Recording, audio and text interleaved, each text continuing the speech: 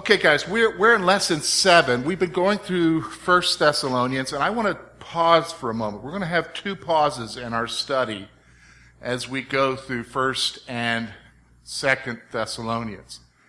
One pause has to do with the subject that we're going to talk about today, which is the rapture. The next pause is when we get into 2 Thessalonians, and it's going to have to do with the issue of the Antichrist. Because 2 Thessalonians talks about the Antichrist, I'm going to kind of fill you in a little bit more about the Antichrist from the Scripture, but we've got to do a whole nother lesson for that, okay? Today, last week we talked about what 1 Thessalonians said about the issue of the rapture. We're going to talk today a little bit more specifically about that to kind of help you to understand. And so let's kind of move there and talk about it first. First of all, as we start off, I need to kind of tell you where I'm at, okay? You know, when I first became a believer, I went to a little bitty independent Baptist church in West Columbia, South Carolina. And, you know, when you're a young Christian, you're just learning, you're soaking in things. And so you assume a theological position a lot of times because that's what you're taught. And then you view the Scriptures that way. But as I've gotten older now, my theology is not informed by what I was taught, but by what I read in the Scripture. Do you understand what I'm saying? And so when I was first saved, and when those early years, even in the early years in ministry, I was pretty hardened about the whole rapture issue. Like if you weren't a pre-trib rapture person, you were almost, in my mind, a heretic. You anathema, to hell with you. Okay? Literally, because you're denying the return of Jesus. Now, I'm going to be honest with you, maybe it's because I'm getting older, I've mellowed. Okay? And maybe it's because I've come in contact with other people, and maybe it's also because I actually think it's because I've studied the Scripture, and the reality is even though my position hasn't changed, I don't view people who have something as a different viewpoint harshly, and I'll tell you why. We'll see it here in a moment. And that's because of the whole issue of the scriptural support. So we're going to kind of go through this, and what I'm going to try to kind of guide you in here is don't be so dogmatic about whatever your position is. That's true of anything about the end times, okay?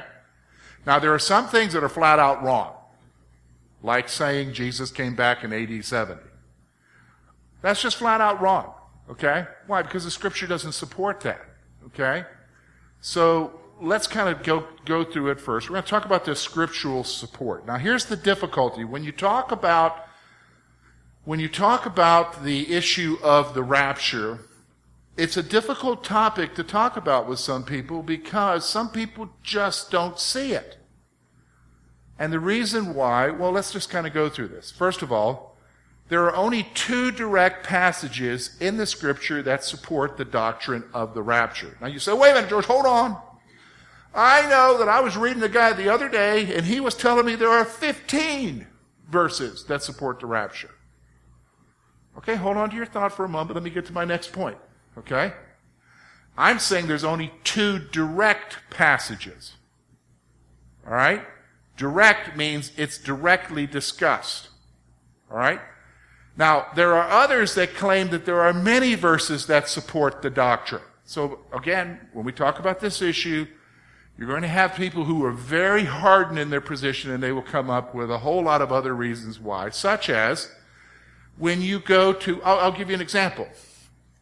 Go to Revelation chapter 4. Okay?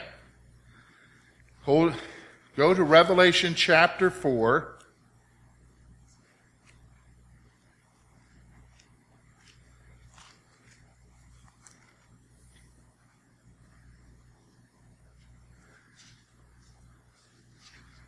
All right, now, I want you to read, I'll read to you verse 1. Now remember, chapter 1, he sees a vision of Jesus. Jesus tells him to write the things which he has seen, which are, and which are to come.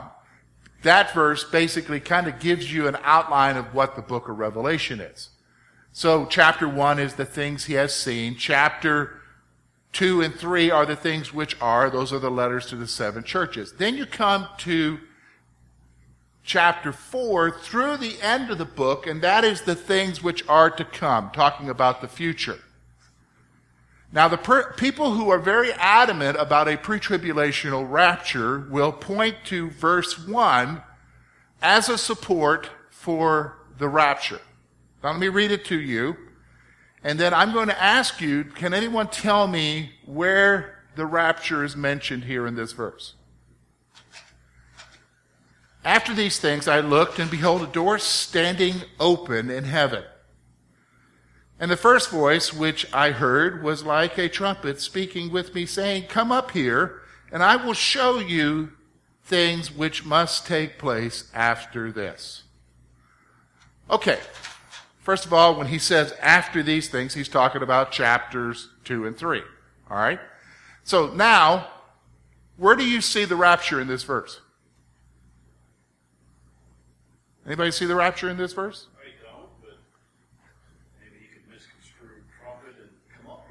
Okay, you're close, Bruce. Forget the trumpet. Okay, but you have the trumpet. Voice like a trumpet. That means it's loud, not a trumpet. But the voice is, come up here. All right, now I want everybody to look at your Bibles. Come up here, and then what's the next part of that sentence? What? Well, no, what? Come up here. I will show you things that must take place after this. Okay, so who's he talking to here? Or is everybody, okay, how many of you would say that he's talking to John? John, you come up here, I'm about to show you some things. How many would agree with that? Okay. Die-hard pre-tribulational rapture people say the come up here refers to the rapture. Really?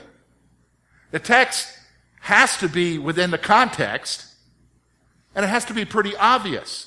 See, remember I told you I had a gentleman show up here when I was going through chapter 4, and he said, did you talk about the rapture at the beginning? I was like, what? We're in the throne room of God in chapter 4. Well, then I realized, as I was doing some studying later, that this is a position that some of the pre-tribulational rapture people hold, that verse 1 of chapter 4 refers to the rapture. Now, folks, I'm a pre-tribulational rapture person. But I don't believe this verse supports it. Do you understand what I'm saying? I don't need this verse to support it. Why? Because I got 2 other direct passages that talk about it. Do you understand what I'm saying? And I've got it because I've got a guy who also says that he was taught it by the Lord Jesus himself, Paul in 1 Thessalonians. And then when I go to Revelation chapter 3, the church at Philippi, he said, Jesus himself says to a church in AD 90, you're not going to experience these things in the last days. And we're going to talk about those verses here in a moment. So here's what I'm trying to say. There are others that claim that there are many verses that support this doctrine. I don't think so. But you don't need it. Okay, Mike.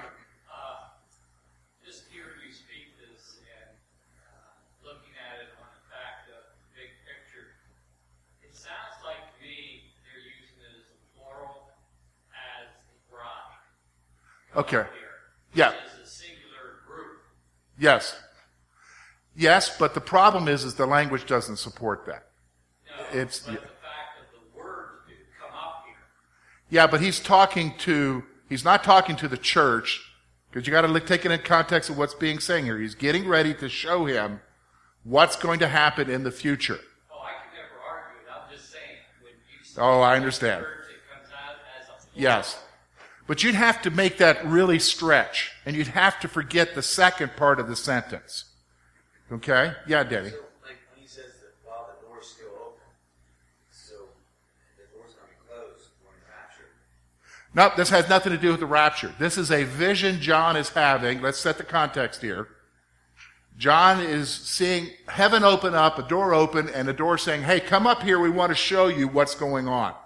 It's just in context of his vision. Okay?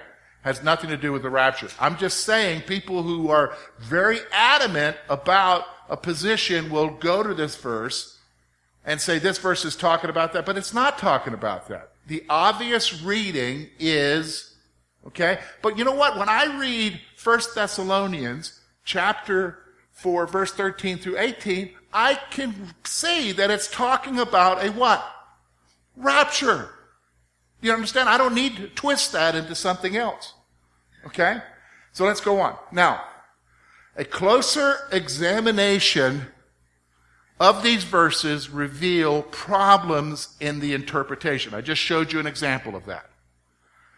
When you have people who try to present more text to validate what's going on here, it presents problems in the interpretation.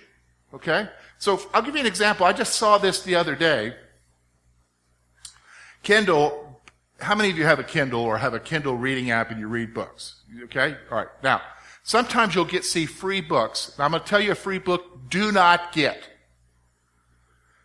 And it's a book concerning the voice of the seven thunders. Now, the voice of the seven thunders is in the book of Revelation. Well, shouldn't we get that book to figure out what it's saying? No. Because John heard the voice of the seven thunders. He was getting ready to write down what the voice of the seven thunders was saying, and John was told, don't write them down. Well, if John didn't hear what the voice of the seven thunders is, why would you want to buy a book that explains it? Because that author sure didn't hear it. Did you understand what I'm saying? You got to be careful. Do you understand? Be careful of some people who have interpretations, because when you look at the verses, it reveals problems with the interpretation. Now, let's have a principle of understanding here, okay? So it must be understood that you don't need a multitude of verses to support a doctrine.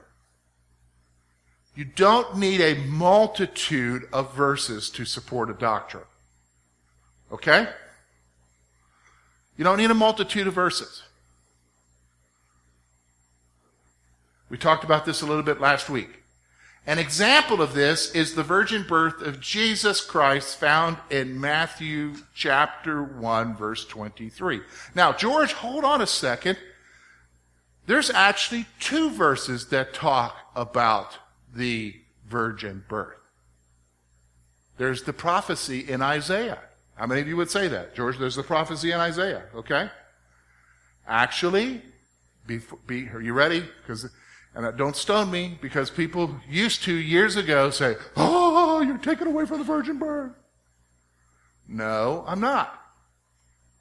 Because the text in Isaiah says this, and the young woman shall conceive. The word woman there can be, it is a Hebrew word that has a dual meaning. It's sometimes used for virgin, and it's sometimes used for young woman. Okay? Now, in the context of Isaiah, the prophecy that was given to King Ahaz, telling him by the time this woman conceives and her child is weaned, these kings that you fear are going to be no more. So the prophecy had a short-term fulfillment if you consider the word says what? Woman. But the prophecy, isn't God amazing how he does things? He chooses a word that also says what? Means what? Virgin. It has another meaning, another prophetic. And that is what Matthew is quoting in chapter 1, verse 23. Do you understand? Where Jesus Christ was born of a virgin. So whether you want to say one verse or two verses, we believe in the virgin birth, right? Nobody's arguing about that. Well, liberals are arguing about that, right? Everybody else isn't arguing about that. That's what we celebrate at Christmas. So you have to realize you don't need a whole multitude of verses to support something. All right. So let's talk about the two direct passages provide more than enough support for the doctrine. The two direct passages provide more than enough support for the doctrine. So let's talk about the two passages. All right, we already saw one passage last week, which was 1 Thessalonians chapter 4, verses 13 through 18. It is noteworthy that Paul was taught about the rapture by Jesus Christ himself. So this doctrine is not just a Pauline doctrine. It's from who? Jesus. Do you understand? Because somebody will say, oh, that's just Paul. None of the other apostles mentioned it. It really doesn't matter if any of the apostles mentioned it. Paul says Jesus Christ taught this himself. Okay? All right? Now, let's go on to the second passage. It's in Revelation chapter 3, verse 10. Let me read that to you. Since you have kept my command to endure patiently, I also keep you from the hour of trial that is going to come upon the whole earth to test those who live on the earth. He's talking to the church here. He's saying to them, it's because you are enduring patiently. Folks, are you enduring patiently right now in this world? You better believe it. Okay? He says, because you're enduring patiently for your faith, I'm going to keep you from the hour of trial. Now, he's going to phrase it here. He's not just talking about difficult circumstances, because you can say, well, I have hours of trial all the time. Yeah, but notice how else he qualifies it here. It's an hour of trial that's going to come upon who? The whole earth. What's he referring to here? The tribulation. Okay? This verse actually talks about a rapture, but it also talks about a rapture occurring when? Before the hour of trial. Do you understand? Before the hour of trial. To test those who live on the earth. We're going to be exempt from that. Do you understand? So these are the two verses. You think that's more than enough verses? Yeah, I think so. Okay. But you say, George, how come people don't say that? Because I've got a friend and he's going to this church over here and they got this pre-wrath something or another, or this person thinks that's the second coming that it's talking about, and la da da da da. You know, what's going on here? Well, here's what we're going to do the rest of our time. We're going to talk about the different views. Okay? We're going to talk about the different views of the rapture, and I'm going to encourage you to be patient. Okay? I'm going to tell you to be patient. Because, to be honest with you, it's one thing to separate from somebody who doesn't believe in the bodily return of Jesus. Period. The second coming. It's okay if your Christian friend has a different view on the what? Rapture. All right? It's one thing to deny the return of Jesus. It's another thing to have a different view. And you'll see why as we go through these views. First of all, the pre-tribulational view. This is George's view. This is the view of our church. Okay? There will be a 7-year period when God's wrath is poured out on the world. All right, stop for a moment. How many of you have heard people say that we're living in the tribulation? Have you heard that? Okay. Well, we've been living in it for a while, haven't we? If you're talking about tough times aren't the tribulation. When you read about the tribulation from Revelation, there are some serious judgment things happening. And here, it's a 7-year period, which Daniel says begins when there's a peace treaty where? With Israel. Okay?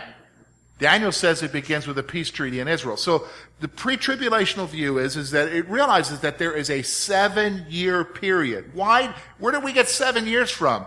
Book of Daniel, Book of Revelation. Okay? Book of Daniel, Book of Revelation. There's a 7-year period when God's wrath will be poured out on the world.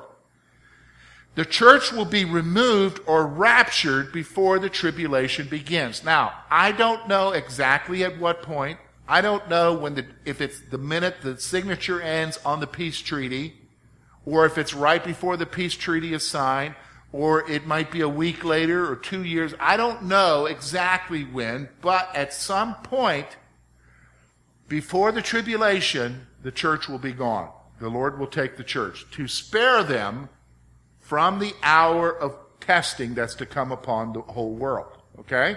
Now, this will occur when the fullness of the Gentiles has come.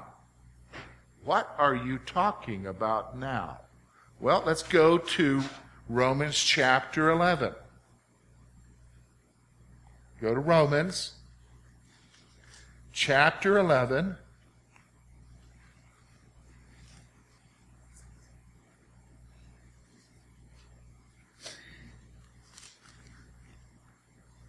This is the one thing you will not hear anyone talking about when it comes to the issue of the end times. Chapter 11, verse 25. Here's what he says. For I do not desire, brethren, that you should be ignorant of this mystery, lest you should be wise in your own opinion, that the blindness in part has happened to Israel until the fullness of the Gentiles has come. Here's what I want you to understand. When we enter into the tribulation, the scales are going to begin to be lifted off of the eyes of Israel, and Israel is going to come to Christ during the tribulation. But before that happens, the fullness of the Gentiles must take place. Now, what are you talking about, the fullness? Well, can I tell you, the word fullness is also translated full number of the Gentiles has come. What's it talking about there? Scholars believe that the full number means the number of Gentiles who are to be saved. You understand? Now, here's the problem. We have over 5,000 people groups in the world that have never heard of Jesus yet. Really? And let me just go ahead and put a little bit a different spin on it. More than half of them are Muslim. But we're not interested in reaching Muslims. But we have to wait until the full number of the Gentiles come before Jesus starts the events, huh? Isn't that interesting? Sounds like we got work to do, right? We've got work to do to reach a world for Christ. That's the reality. And to be honest with you, I know if you ignore our press here, if you actually are aware of what's going on in the Christian world outside of the U.S., I know that God is doing works among the Muslim groups. Whole people groups are hearing the gospel and some are responding. But there's still 5,000 people groups yet to hear. Did you understand what I'm saying? Yet to hear. We have a responsibility of missions.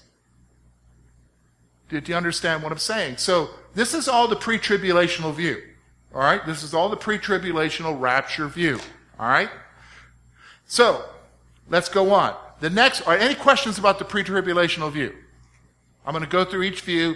I'm going to ask you to ask any question so that we make sure you understand. This is the position of our church.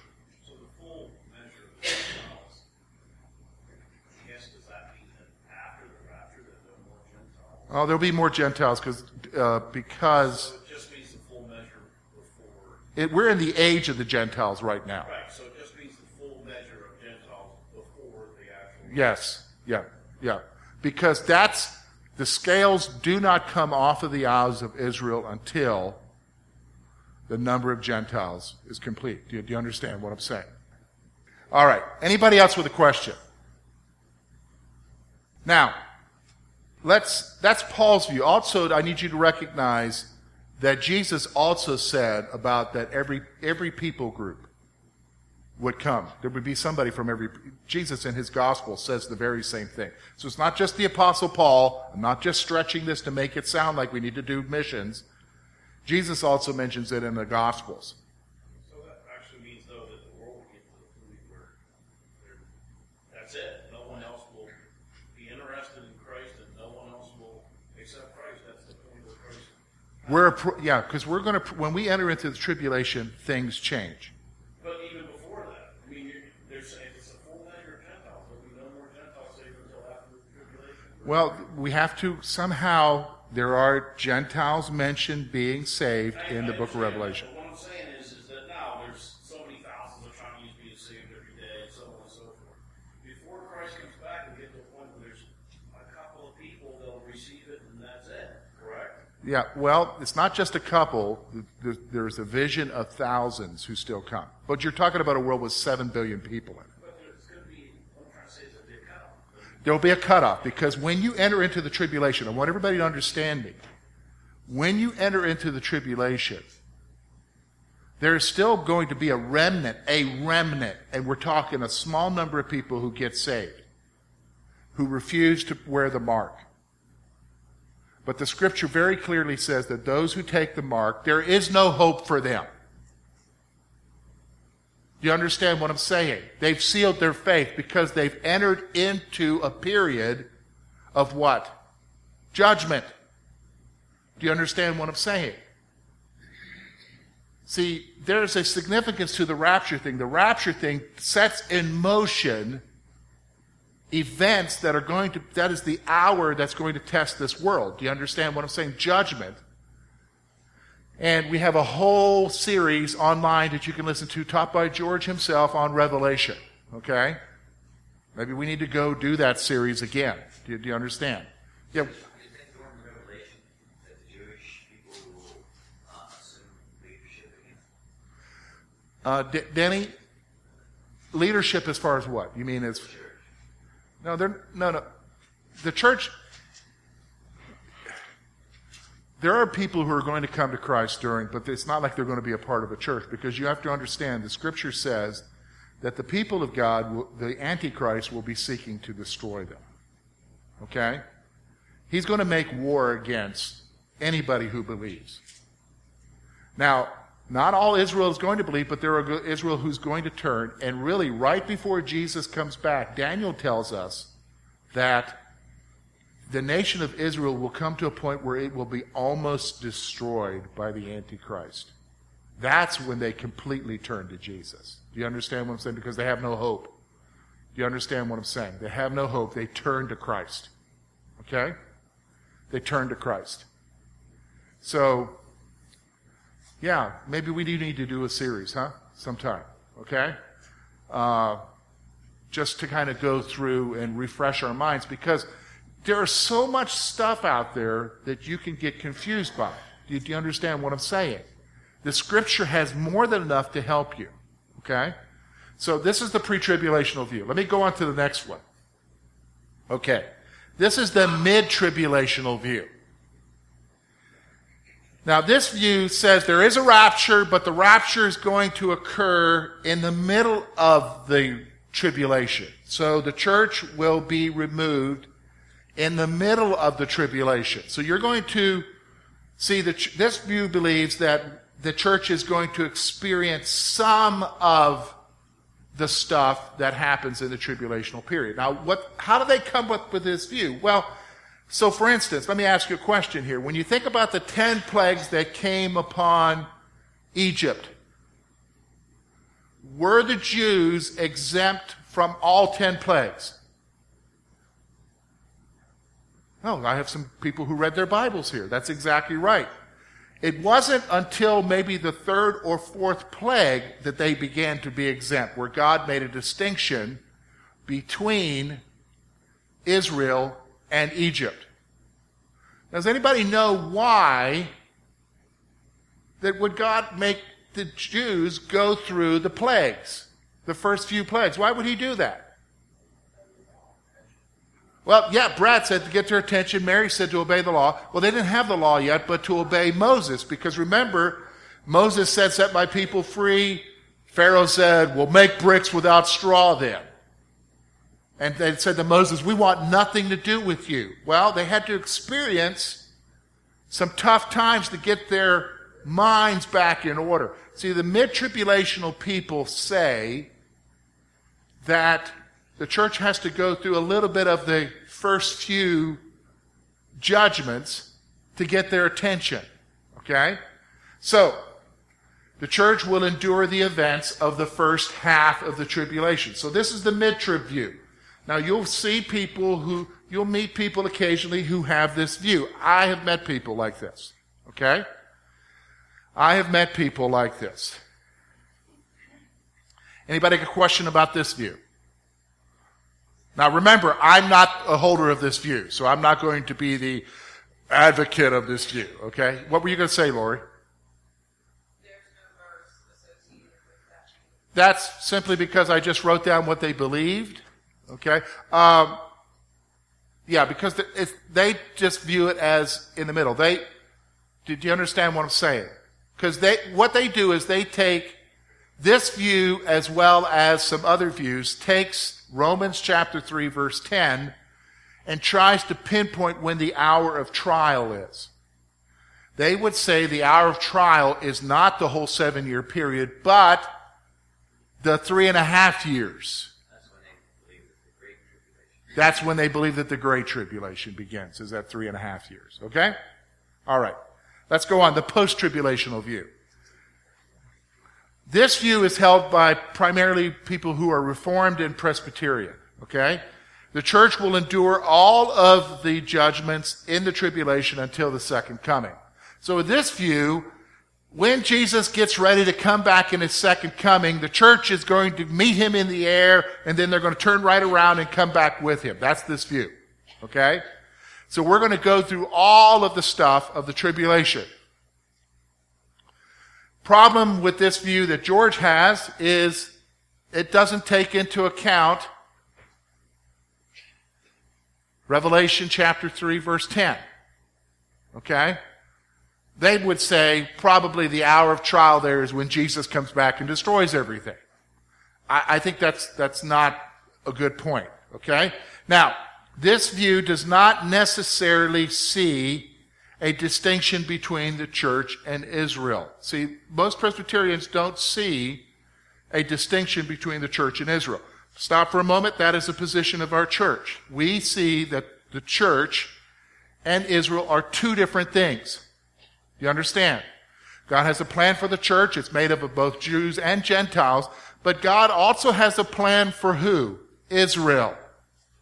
And it comes out of the Old Testament with all of the promises that have yet to be fulfilled.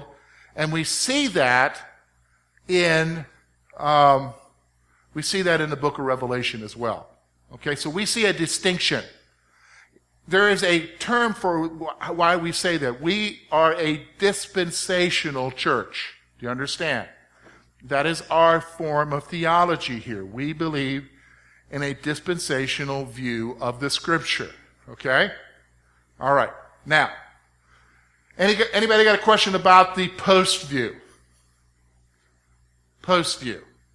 Okay. Now, here's one that came up about 25 years ago. 25 years ago, there was a new view that emerged, and it's called the pre-wrath view. How many of you have ever heard of the pre-wrath view? Not very many, but there's a lot of pastors who have, okay? The pre-wrath view sees the rapture as a combination of the first three views. They would say that the pre-wrath view is actually some of the pre-trib view, the mid-trib view, and the post-trib view. Okay? This view believes that all believers will be exempt from the wrath of God. Now, this view would say the wrath of God is the bowl judgments for sure. We would be exempt from the bowl judgments and some maybe of the trumpet judgments. Okay? Now, this view does not believe that all believers will be exempt from the 7-year period. Okay?